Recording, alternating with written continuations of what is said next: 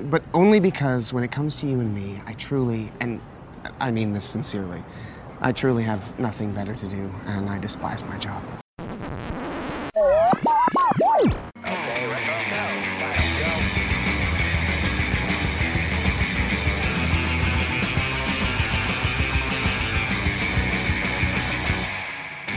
Hello and welcome and hello. This is Wait, You Haven't Seen, and it's a podcast where we talk about movies, specifically a movie that at least one of us has never seen before. This is episode number 25. I am your host, Travis, aka TV's Travis. Joining me this week is Christina. Hello. Hi. Also joining us is Charlie. Hello. Hello. And Keith. Heyo. Hey. So the movie that we're talking about this week is The Trust, starring Nicolas Cage and Elijah Wood. And I have never seen this movie before. Had any of you seen this movie before? I had not seen this movie before. This one was new to me. None of us have seen it.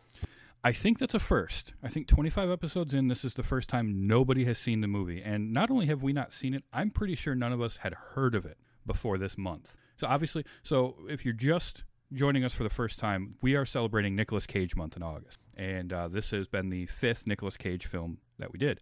When I started researching movies for this month, this showed up as something that was streaming on Netflix, and it looked intriguing with Nicolas Cage, but also Elijah Wood. And I thought, let's go for it. So I had never heard of it before. I hadn't seen it. Charlie, had you ever even heard of this movie before I mentioned it for the show? No, I don't think I have. Okay. Christina, had you? I can't say for certain. I think I may have saw a preview, but it was nothing that really intrigued or pulled me in, if I did. Okay. And Keith, I'm going to assume you didn't because you tend to avoid trailers and movie promotion. I do. It's a weird paranoia of mine. No, that's fair because a lot of them are showing spoilers anymore. True. So this is a movie from 2016. It's listed, at least according to Wikipedia, however much you want to believe that, it's listed as an American black comedy film, directed by Alex and Ben Brewer, and written by Ben Brewer and Adam Hirsch. It's really hard for me to call this a black comedy. I get what they were going for, but as a black comedy, I don't know how good this was. So there wasn't enough comedy to label it as a comedy. Right. When I think black comedy, like my kind of gold standard, at least in my viewing of black comedy, would be In Bruges is a great example of that, where it's going to be heavier subject matter, right? It's not going to be slapstick. It's not going to be a lot of fun. It's going to be kind of heavy, but there's going to be comedy elements in it. And In Bruges has a nice balance of those. It's really, really well written, very snappy dialogue, all of that. This felt like it wanted to be that. It just didn't quite have the writing to get there, which I do want to talk about a little bit more later. But I think to start, let's start with our cast, because it's usually where we start. This being Nicolas Cage month, the draw for this was Nicolas Cage stars in it. And it's really him and Elijah Wood, and that's it. There's very little else in the movie. If I remember right, watching the credits for the movie, several of the characters were just named like cute girl. Yeah, and that's indicative of a smaller production. You typically have a smaller cast because you don't want to be paying a bunch of actors for a bunch of different roles. You don't have the crew to really necessarily wrangle that many actors and call sheets and all that. So typically with your smaller independent films, something like this, you're going to have a smaller cast. But this was even like less than that because you had Nick Cage and Elijah Wood. And then I recognized two other actors in this, and that was Ethan Suplee, who was one of the police officers. He was the one that kept doing "I'll flip you for it." Yeah. And you've seen him probably before in My Name is Earl. He had a small part in Mallrats. He's been in a lot of stuff. Butterfly Effect. That's another one. Yep. And I like him a lot. And he was being an Ethan Suplee type of character. He wasn't that far. He tends to play kind of dumb characters. He just sort of gets typecast for that, and this guy certainly wasn't that, but it was a very kind of standard Ethan Suplee fare. The only other actor I really recognized was the security guard that comes up to him partway through the movie. I think his name was Cliff, was an actor named Steve Williams, who I remember from seeing him in some episodes of The X-Files back in the day as Mr. X, and he also was in what was one of the Friday the 13th, Jason Goes to Hell. He was Creighton Duke, which is a great character. If you haven't seen that movie, you should, just for Creighton Duke. But really, What? You don't recognize Jerry Lewis? well, okay, Jerry Lewis, but he's in the movie for like a minute. True. So it's like a cameo of cameos. This was, interestingly, his last film. There was one that came out after it, but this was the last one that he actually worked on. And that, I will say, that did surprise me when I saw it in the credits. But at the same time, he was in it so little that it didn't leave a lasting impression, even if it was Jerry. But, oh, go ahead. I was going to say that the first thing that jumped out to me was the picture that Netflix had for it before I even started the movie. The picture that Netflix had for it, Elijah Wood out crazy faces Nicolas Cage. Oh, you're talking about the poster, right? Where it's got, it's got Nicolas Cage kind of walking towards camera, and Elijah Wood's got a gun, right? Yeah. He definitely, that barely looks like Elijah Wood. That looks like an artist's rendition of somebody kind of told him who Elijah Wood looked like. Yeah, because it's really a bad poster. I don't know what they were doing with that. I mean, Nick Cage looks like Nick Cage, although I will say the poster version of him doesn't look quite as frumpy as he does in the movie. In the movie, he's got a little bit of a belly, right? You know, he's always had the receding hairline, but it's a little more unkempt. The mustache is glorious. That mustache. I have to say, in this particular movie, Nick Cage is the coppest looking cop ever. He really, really is. Like from Minnesota. Yeah. Yep. He definitely steered right into that. But Elijah Wood looked like a 16-year-old in this still. Like, he is going to forever look young. I think until maybe he hits like 60 or 70, and then all the years are going to catch up with him at once is what I predict will happen. But he has that look about him where he always looks young, even though he's kind of sort of strung out in this, and you know, he's got a little bit of stubble going on. He's still he's very baby faced, but he was good in this. I thought he was very good in this. I thought Nicolas Cage was really good in this. He didn't overact. Neither one of them did. I mean, Elijah Wood, I don't think ever gets really said that he overacts a lot. Nicolas Cage does, but he didn't do that in this. He was subdued, but he was good. Like, he was believable to me. Yeah, I mean, he was a cop that I wanted to punch in the face. Well, and that's just it. So as the movie went on, his character became less and less likable. You know, he started off, he just seemed like that kind of dopey, like, oh, I've been doing this forever, but I'm not really that good at my job type of thing. I have questions, like, I honestly wonder if he was sort of not letting on to everything that he knew about this going as he was going through it, because he seemed to know an awful lot. And like, I think he was playing more dumb. That's something where the writing again kind of comes into it. Could have been done a little bit better to sort of give those parts away without giving it away too early. And I think you could have had a more compelling reveal of that information. It's like, I mean, they didn't even really go much into it, but he knew exactly where to drill so that he could see into the tumbler and see where to unlock it. Yeah. Well, many safes do have the tumblers open on the back side of the door for maintenance purposes and emergency situations. Yeah, but I think more so than like drilling in for the safe and all of that, I think him knowing what probably was in that safe, and that too. You know, they give you a glimpse of that, like, did he or did he not? You know, and he's trying to play it off like, I'd have to be some kind of a genius to know that. But it's like, up until that point, like really up until they open the vault, he does sort of come off as kind of a bumbling idiot. But then all of a sudden, like, he knows exactly what's going on, and he seemed to know more than he should have known, given how they set him up. And I think, again, that's just a little, almost like they to keep the movie to an hour and a half, they cut out some things that would have given that information away. It all seemed way too confusing for me. And I don't mean like, oh, I didn't understand what was going on. I mean, like, some of it was like, well, why are they doing that? Like, why are they doing what they're doing? Like, I understand not explaining everything because you don't want the film to be an exposition. Mm-hmm. You do need to let the audience know what's going on in the movie. Yeah.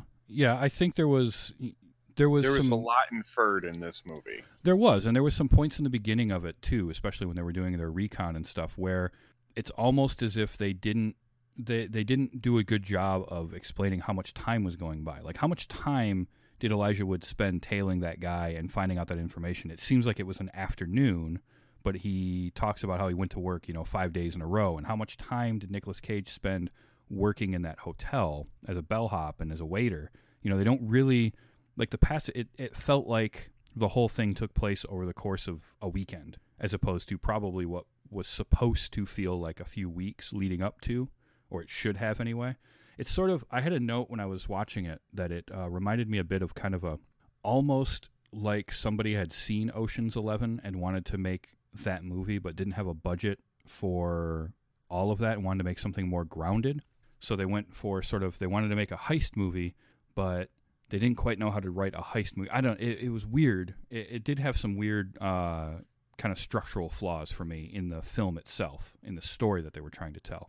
I think once they got to the actual, okay, we're here, we're going to start drilling, that part of it, I think, was paced really well. I think the beginning of it, the pacing just felt a little bit off. We got to hurry. We got to get to the point.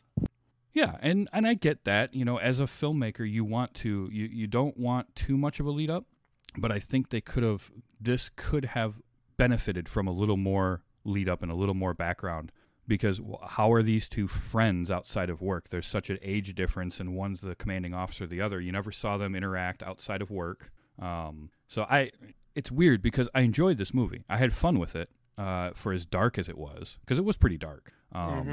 But it's got a terrible message too. Oh, it absolutely has a terrible message.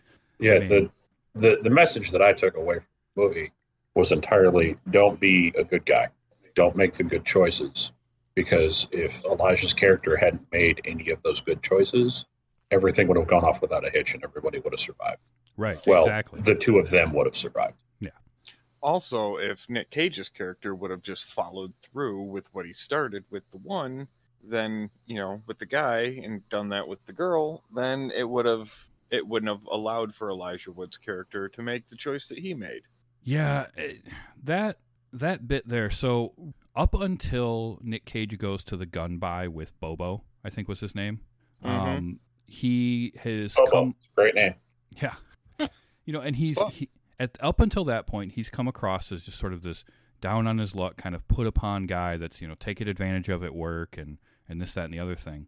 And then all of a sudden, in that moment, he had a hard turn where he became I didn't like him after that, because he just straight up murdered that dude out of nowhere.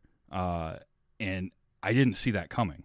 I'll be completely honest. I didn't see it coming. Maybe you guys did. I don't know. But that one kind of caught me off guard, and it really made me question, okay, who is this guy? Are we supposed to like him now? Because he doesn't make any sense. Well, the two semi-automatics and one revolver seemed a little bit odd to me, seeing as how it was a two-guy job. So I knew that something was up, but it didn't click right away. It was like, okay, there's something coming. What is it? And then it happened. I'm like, oh, okay. There's been some revolver tricks go on in this movie so far. That makes sense. Yeah, I just, from a character standpoint, nothing leading up to that made you think that he would do that. Now, that's fine. You can get away with doing that to a character, because in the end, I feel they were trying to get to was he's not a good guy, and he's not the protagonist of the story. It's Elijah Wood.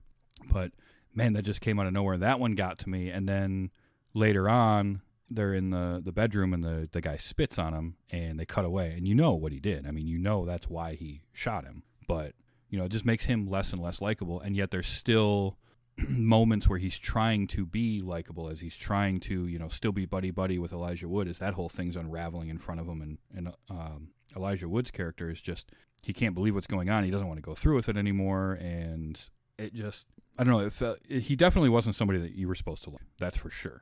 And Elijah Wood's character isn't really that likable either, but at least he's just sort of up until the events of this movie, he's more self-destructive than anything else, right? He's just sort of doesn't care about his job, doesn't really care about his life. And unfortunately, you're right, Charlie, it does send a terrible message, because he has that glimmer of I'm going to do the right thing, I'm going to do something good, and it ends up getting him killed.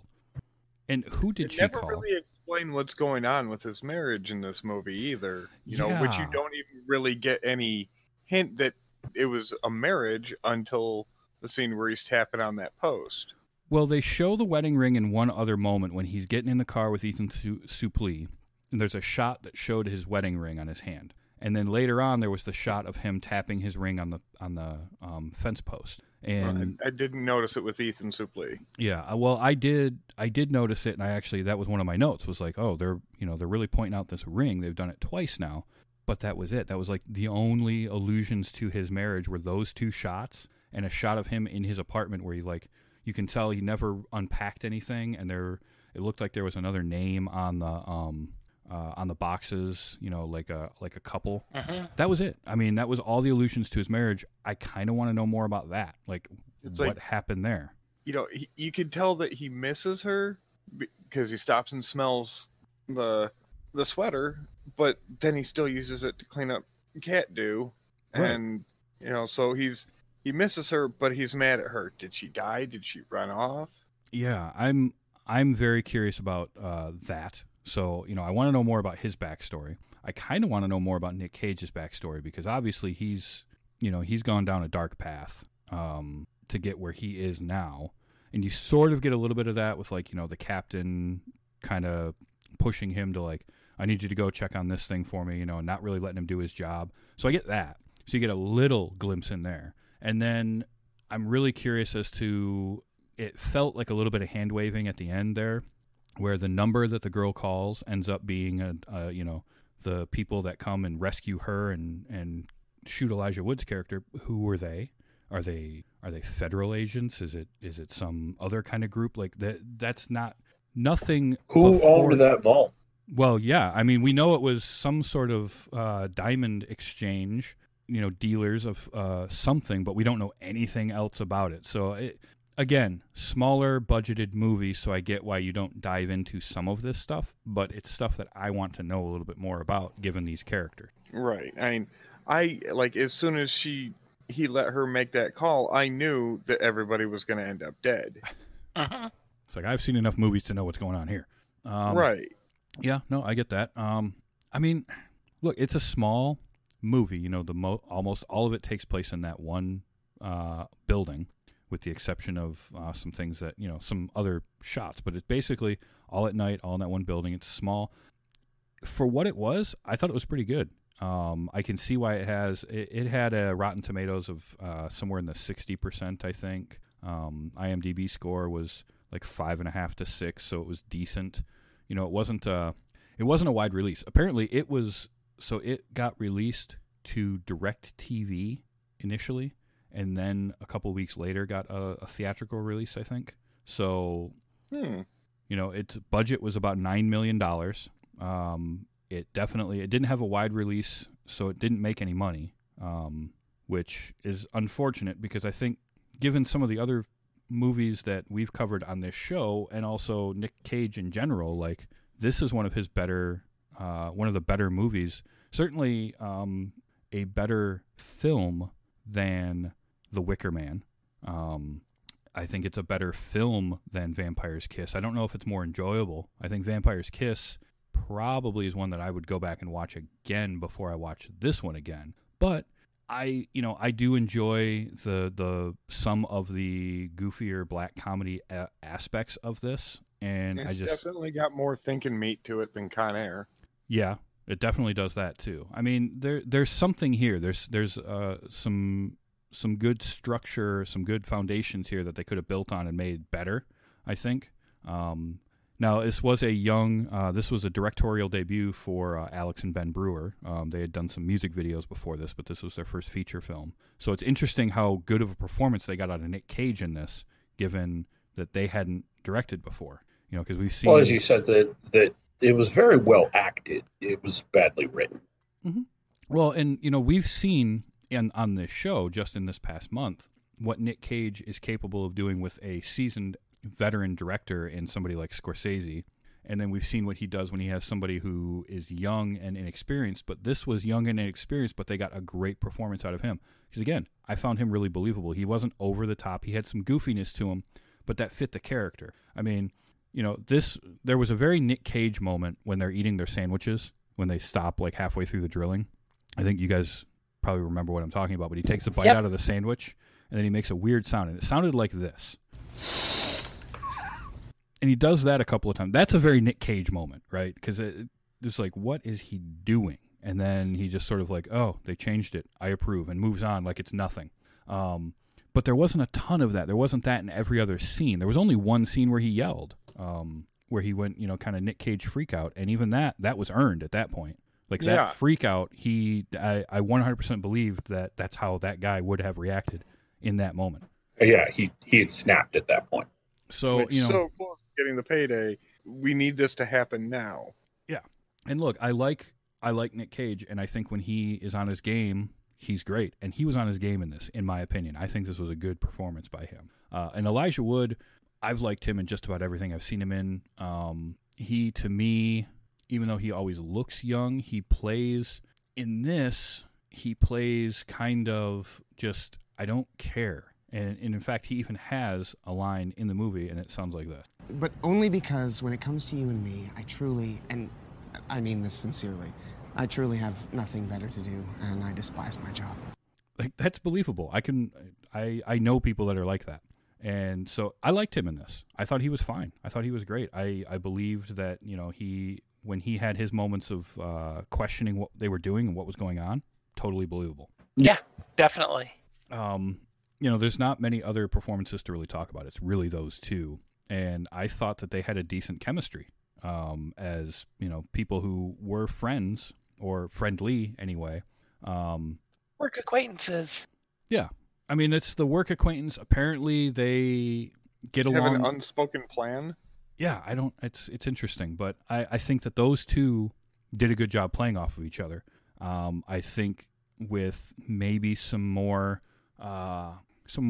writing experience in trying to do this kind of black comedy style, where it's a very serious movie with some comedic elements thrown in to kind of break the tension, but it's really heavy subject matter. It's really kind of depressing. I think a little more experience in that makes for a better movie. I think that's why, like, Martin McDonagh, who wrote and directed In Bruges, and he also did Seven Psychopaths, and I think that was him, and 3 Billboards outside of wherever, the one that was up for a bunch of Oscars like 2 years ago. He seems to have a really good grasp of how to balance that heavy subject matter with the comedy to where you get a good black comedy. I think this just didn't quite get to that level. It was sort of a, I'm going to give this script like a C+. Like, it's good, it's passable, but it could have been better. Yeah, I enjoyed it, and the comedy bits just felt off. Yeah, Oh, just kidding. Here are the keys. Yeah, that one seemed a little bit strange to me, but like the breath freshener miss, I kind of chuckled at that one. Well, there was that one. There was the moment where Elijah Wood is at the county clerk or the county planner's office or whatever, and he's talking, when he reaches for the phone and then the lady says, what are you doing? It's a suspicious manner. That exchange was well timed and very funny, and it sounded like this. I'll give you $100. Okay. Like, that's funny. That made me laugh. And it was supposed to. There were other moments that the comedy didn't feel, I won't say it felt forced, it just didn't quite land the way I think that you would want it to. And black comedies typically aren't, laugh out loud, funny type movies. They're not going to belly laugh at something in a black comedy, but it should still at least get a chuckle out of you. And, the nothing better to do line that I just played from Elijah Wood, that didn't really. Now this one did. And I think it's just because of his delivery of it. It's when so the whole scene in the, whatever that restaurant was called, where he's dumping all the Tabasco on the lemon piece and all that. That was very black comedy. That was very that style. And I think it actually worked fairly well. It's just that the rest of the movie didn't have that same feel to it. But when they're talking and then Elijah Wood just kind of looks over and says this. I think that guy's getting a hand job. He's still eating, so it's hard to tell. Like, that was funny because it's just he's barely paying attention to what Nick Cage is telling him. And like that is the type of tone that you expect, or I expect anyway, in a quote unquote black comedy, right? That kind of, You get a little non sequitur like that. You get, I truly have nothing better to do, that kind of stuff. It's just that once they got to the apartment, I felt like they were making a different movie at that point. Yeah, I can agree with that. It seemed like they were just trying. Okay, now we did that. We did the funny stuff. Now we're in serious mode now. So now we're doing something completely. Yeah, and it sort of made that turn when Nick Cage shoots the guy for the gun, right? When he goes to buy the guns and he shoots the dude, that's where the movie really kind of took the turn and was no longer there. They lost some of the comedic elements, I think, in part for me anyway, because suddenly I don't like this guy anymore. So now, even when he's trying to be funny and charming, you know, and he's like, "Oh, I'm just kidding with you," and "Oh, hey, by the way, I was thinking about this," you know, and whatnot. Like, I'm not buying it anymore because I've just seen the guy flip and shoot somebody in the head in cold blood. So now it's like, how do I laugh at this person? Yeah, I mean, the guy shooting the guy getting the guns, I just put it up to he's doing something nefarious, but he's also a cop, and he still likes to follow the rules of a cop. That's what I took out of it. I could be wrong. Oh, I see. I can see what you're saying there. But, you know, a cop wouldn't just shoot somebody. Well, they shouldn't anyway, I guess. I didn't say he was a good cop. Fair. No, I think once that happened, I lost my ability to sympathize with him at all. So then the comedy elements that they did try didn't work. So that's where the kind of the tone field shifted for me. I think had they been able to keep, but you know, at the same time, they're trying to build some tension, and there really is no other antagonist in this movie. You know, because they never tell us whose vault it is, and there's apparently nobody watching the vault at any time. There's no surveillance on it, so you don't have that as your antagonist. They had to create one somewhere else, and that's where you sort of turn Nicolas Cage's character into that. It was interesting. I thought it was kind of an interesting way to do it, and I think had there been another antagonist prior to that, like some kind of a drug dealer or some, you know, whoever's vault that is, that's maybe starting to figure out what's going on with them, and then you throw in this curveball of Nick Cage, you know, not being a good guy, that could be a lot more interesting to me than just the two of them. But you know, when you have a $9 million budget for a movie, you don't have much for actors, so I guess I kind of get it, because there was a lot of work they had to do just putting together like a room that they could drill and blow apart and all of that, which the improvised explosive I thought was kind of a neat touch. I don't know. Yeah, I kind of giggled at that. You know, I would have thought that, you know, try to seal it and put some water down the hole too, because, you know, path of least resistance, that's how you're going to get the most force into the concrete. You seal it, you put it down there, you put some water in there to add a little bit of resistance, and pop goes the weasel. Yeah. I mean, and that's looking at it from a logical standpoint of like, I understand how explosives work. I guess he should understand how they work a little bit better, maybe. But what he was trying to do made sense, and it was, you know, that was a total audible. Like, they had to make that up on the fly. So it's entirely possible that, you know, he wasn't thinking that part of it through. But I liked that scene. Again, that was another one of those kind of black comedy moments when he comes back in and he's just laying there, and then all of a sudden he wakes up, right? Where he was just messing with him. That I think, had I still liked Nick Cage at that point, would have landed a lot better for me. But, you know, that they were trying to bring some more of that comedic element back into it, and it just, for me, it didn't land. I don't know what you guys think. The only thing that I found funny at all after they got to the apartment was the drill pun, and that's just because it was a pun. I would have made that pun. Yeah, I think all of us would have made that pun. I just rolled my eyes.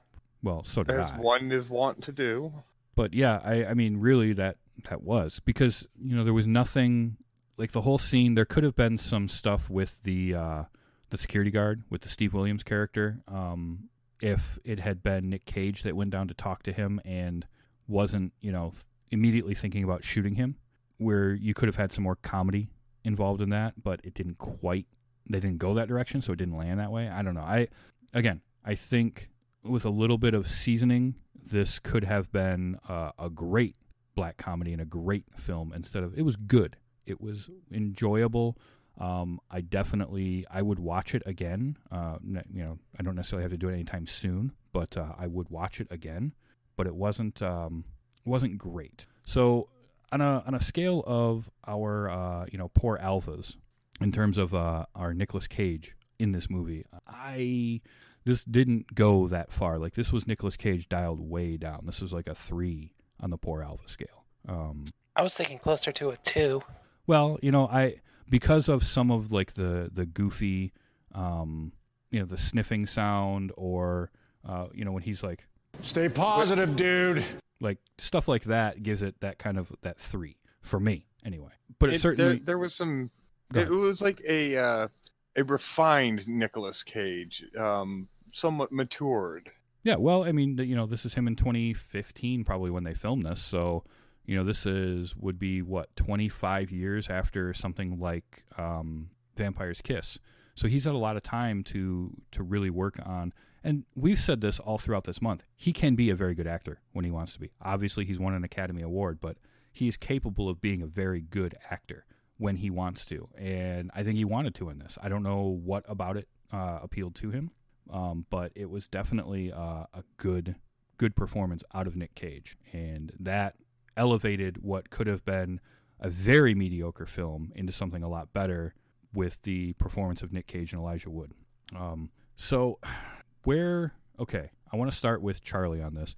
Now that you've seen this and presumably a few other Nicolas Cage movies, where kind of would you let this fit in sort of the pantheon of Nicolas Cage films that you've seen anyway? So, like where I would rate it in likability, or just Nick Cage. Well, let's do both. Let's start with likability as a film, and then let's go with the Nick Cage factor. Likability, it's not my most hated Nicolas Cage film, but it's not my most liked. It's probably down near the bottom. Like on a scale of 1 to 10, it's probably a 2. Okay.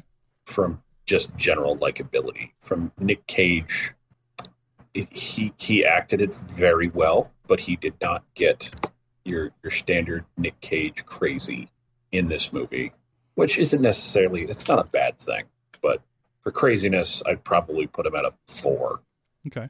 All right. Christina, you now. What did you think of it as far as like an overall film in Nick Cage's repertoire, and then sort of as a Nick Cage experience? Well, I mean, it was an okay movie. I didn't hate watching it.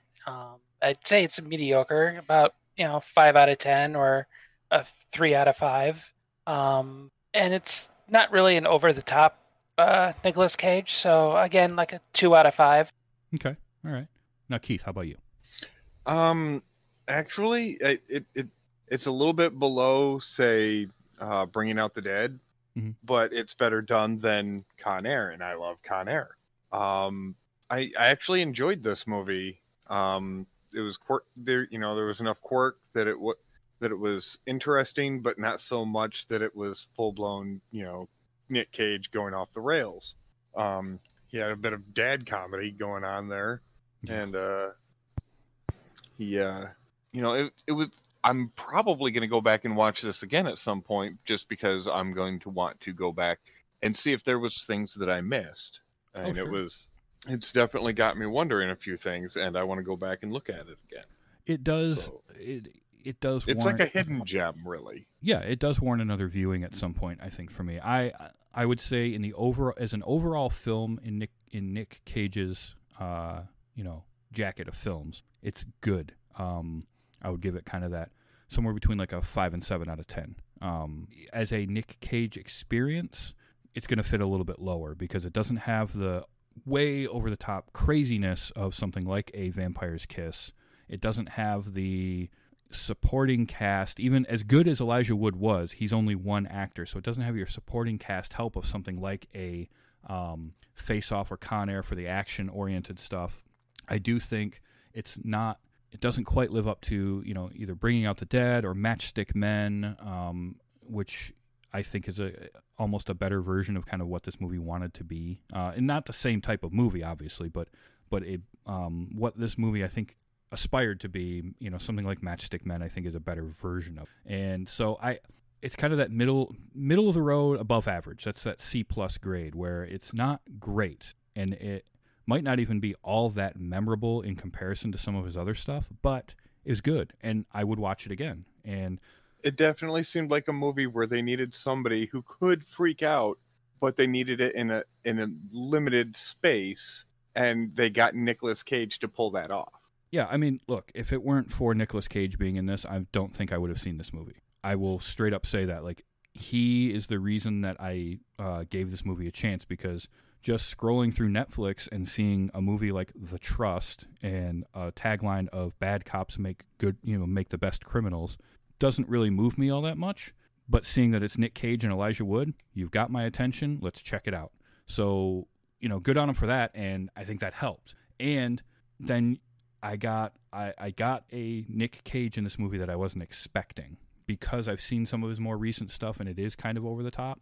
I was expecting a little bit more of that. I didn't get that, which is fine, because I think I got a really good performance. And in the end of the day, that's kind of what I want. I want something that's gonna make me want to watch it a second time. And I said that about The Wicker Man last week, that I would actually like to watch it again because of our conversation. I would watch this one first, a second time, before I watch The Wicker Man again. Okay. Again, I was just rating on a scale of Nick Caginess and, Oh, yeah. and Nick Cage movies specifically, not as a movie in general. I do agree with you that this is it's a decent movie. I mean, it's worth a watch. It's not gonna you're not gonna want to claw your eyes out when you're done with it, but it's not it's not something you want to watch all the time. It's no Indiana Jones. Let's just put it that way. Well, no, and it's the type of movie where it's not really meant to be a fun, like Indiana Jones is fun and it makes you want to watch it another time. A good horror movie like Alien makes you want to rewatch it because the suspense and the feeling of it and how well they ratchet the tension. This is good, but it's dark subject matter. It's heavier subject matter, so it's not that, I'm gonna rewatch that. I keep mentioning In Bruges because it's such a good movie. And if you haven't seen that before, really, really take the time to check that one out, because it is by far my favorite performance by Colin Farrell. Even that movie, as much as I like that, I can't watch it all the time because it's hard to watch in parts. And this had a little bit of that. So there were moments in this movie that were hard to watch. I was never bored, which can happen. Like, I got a little bit bored in parts of Wicker Man, if I'm honest.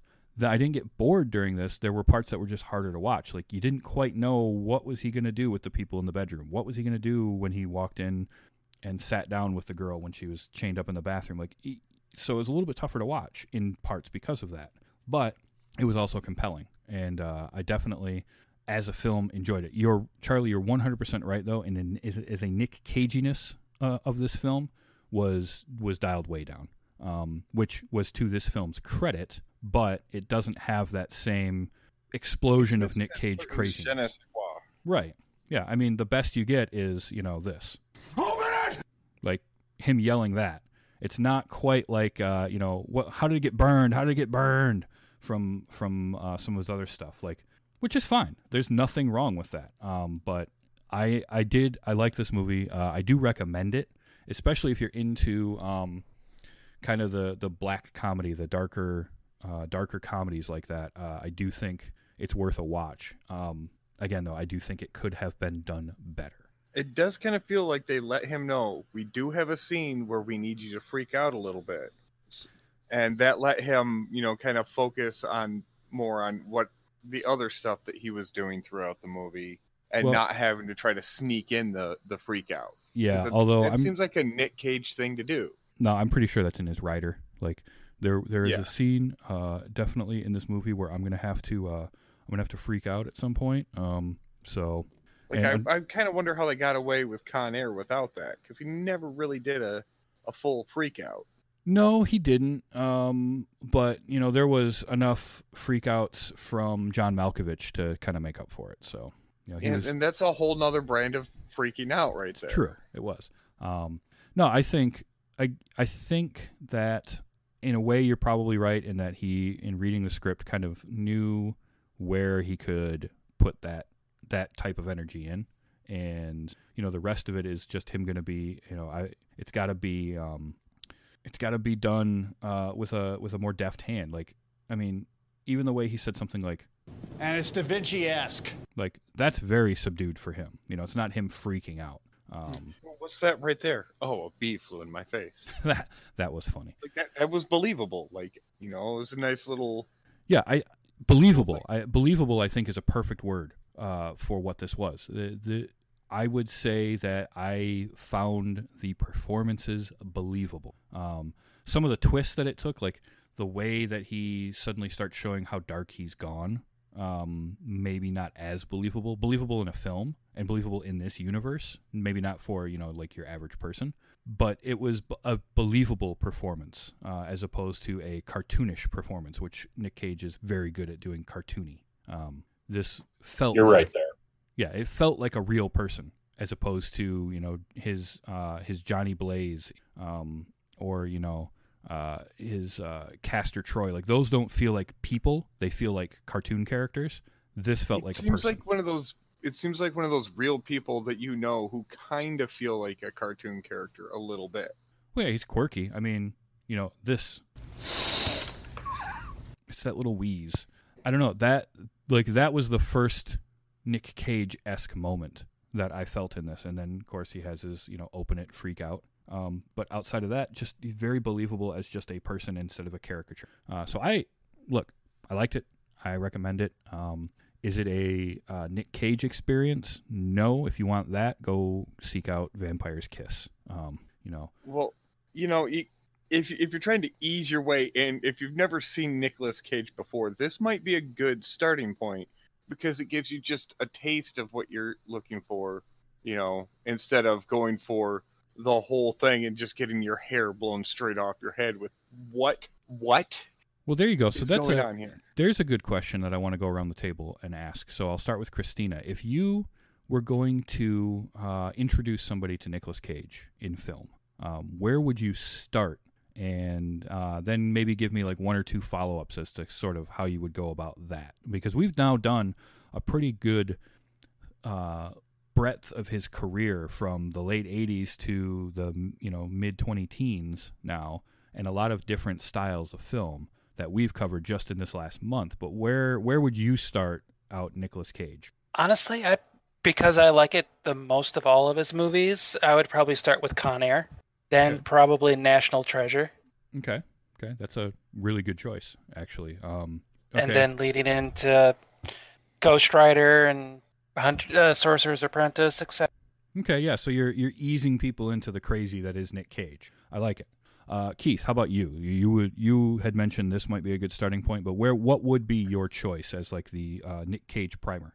Either this one or Con Air. Watch one and then the other, and finishing up.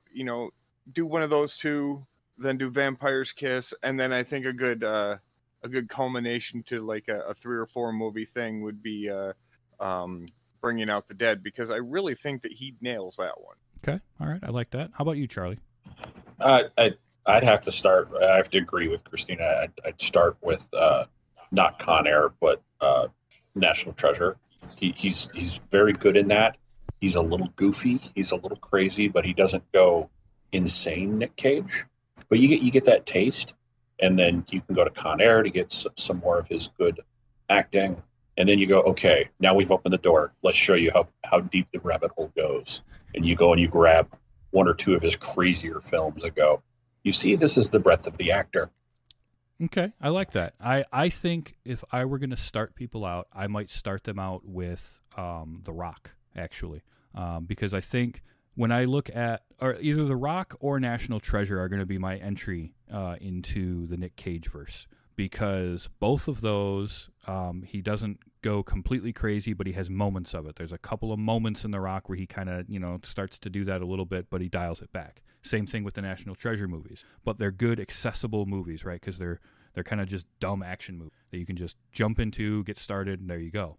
You're right in that you want to see how far down the rabbit hole you can go. So after you've watched, say, we'll go with The Rock because it's the one that nobody else has mentioned. Then you can move into something like a Leaving Las Vegas or Bringing Out the Dead, where you can really see how good he can be, right? You can see an Oscar-winning performance. You can see something that's just, or Lord of War would be another one. So you can really, so now you've gotten an introduction to Nick Cage. And now you're getting a good look at how good he can be in a movie. And then we're going to go have some fun and throw in Ghost Rider Spirit of Vengeance or Vampire's Kiss and just say, we're turning the Cage factor up to 12. And you are not prepared for what you're about to see. Wild at Heart? Wild at Heart would be another one. Oh, man, I almost forgot about that. So I like the idea of giving the easy intro, then showing the extreme of Nick Cage at his most, and then showing the good stuff. See, I would want because it seems more natural. Like you see the low, it's your nice easy in, then you have your bad trip, and then you start to have your good trips. You know? I can see what you're saying there. I just think I would almost want to show somebody something really, really good by the actor, and then okay, now we're gonna go crazy. Like, if I'm gonna Christian Bale would be a good one for that, where like because of how method he gets into stuff, you can show some of his better.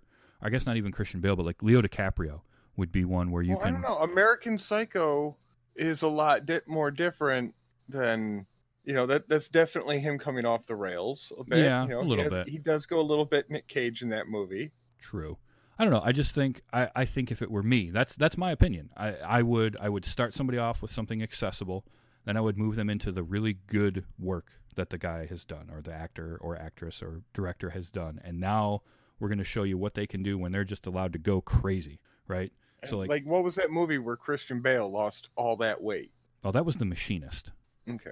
Where he got down to like 130 pounds or something crazy. And then beat him. He got into really great shape, lost everything for that movie, and then beat himself right back into great shape. Yeah. Like in probably an unhealthy manner. Oh yeah. Now, like somebody's. Okay, so we've talked a little bit about Nick Cage. I am curious if with Elijah Wood. I mean, outside of the Lord of the Rings films, just because they're a very different style of film and a very different style of acting, I think that are done in those.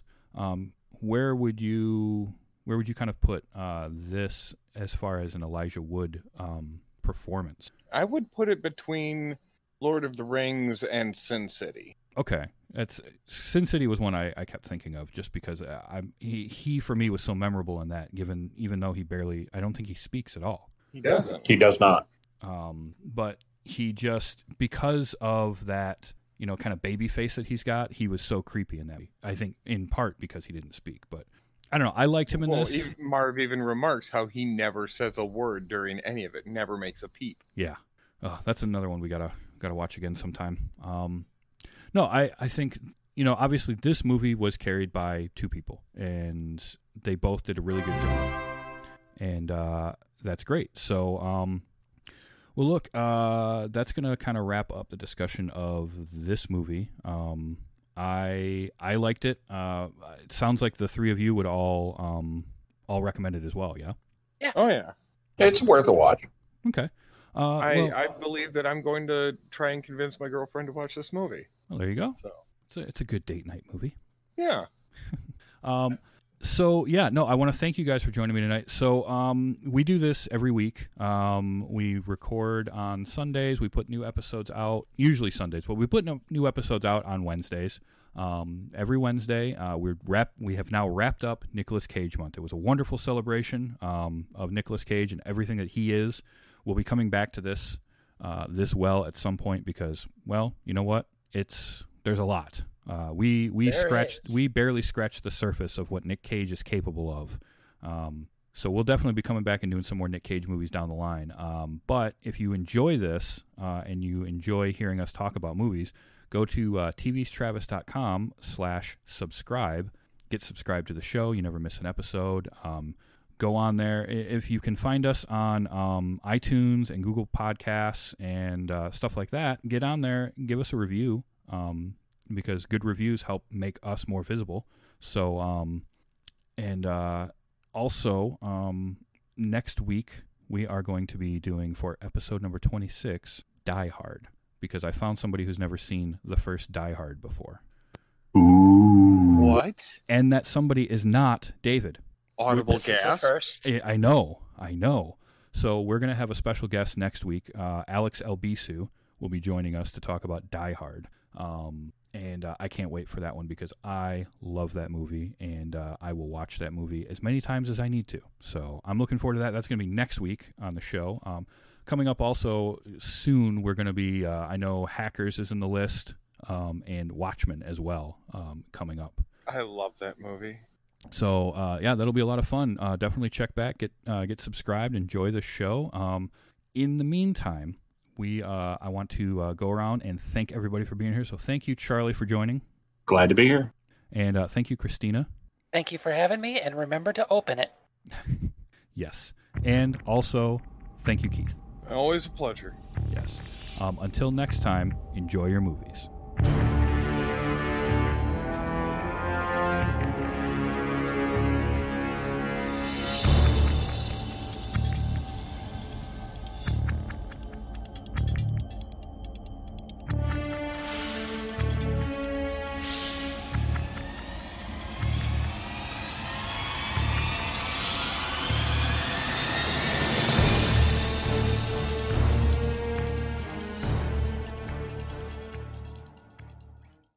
Spotted it.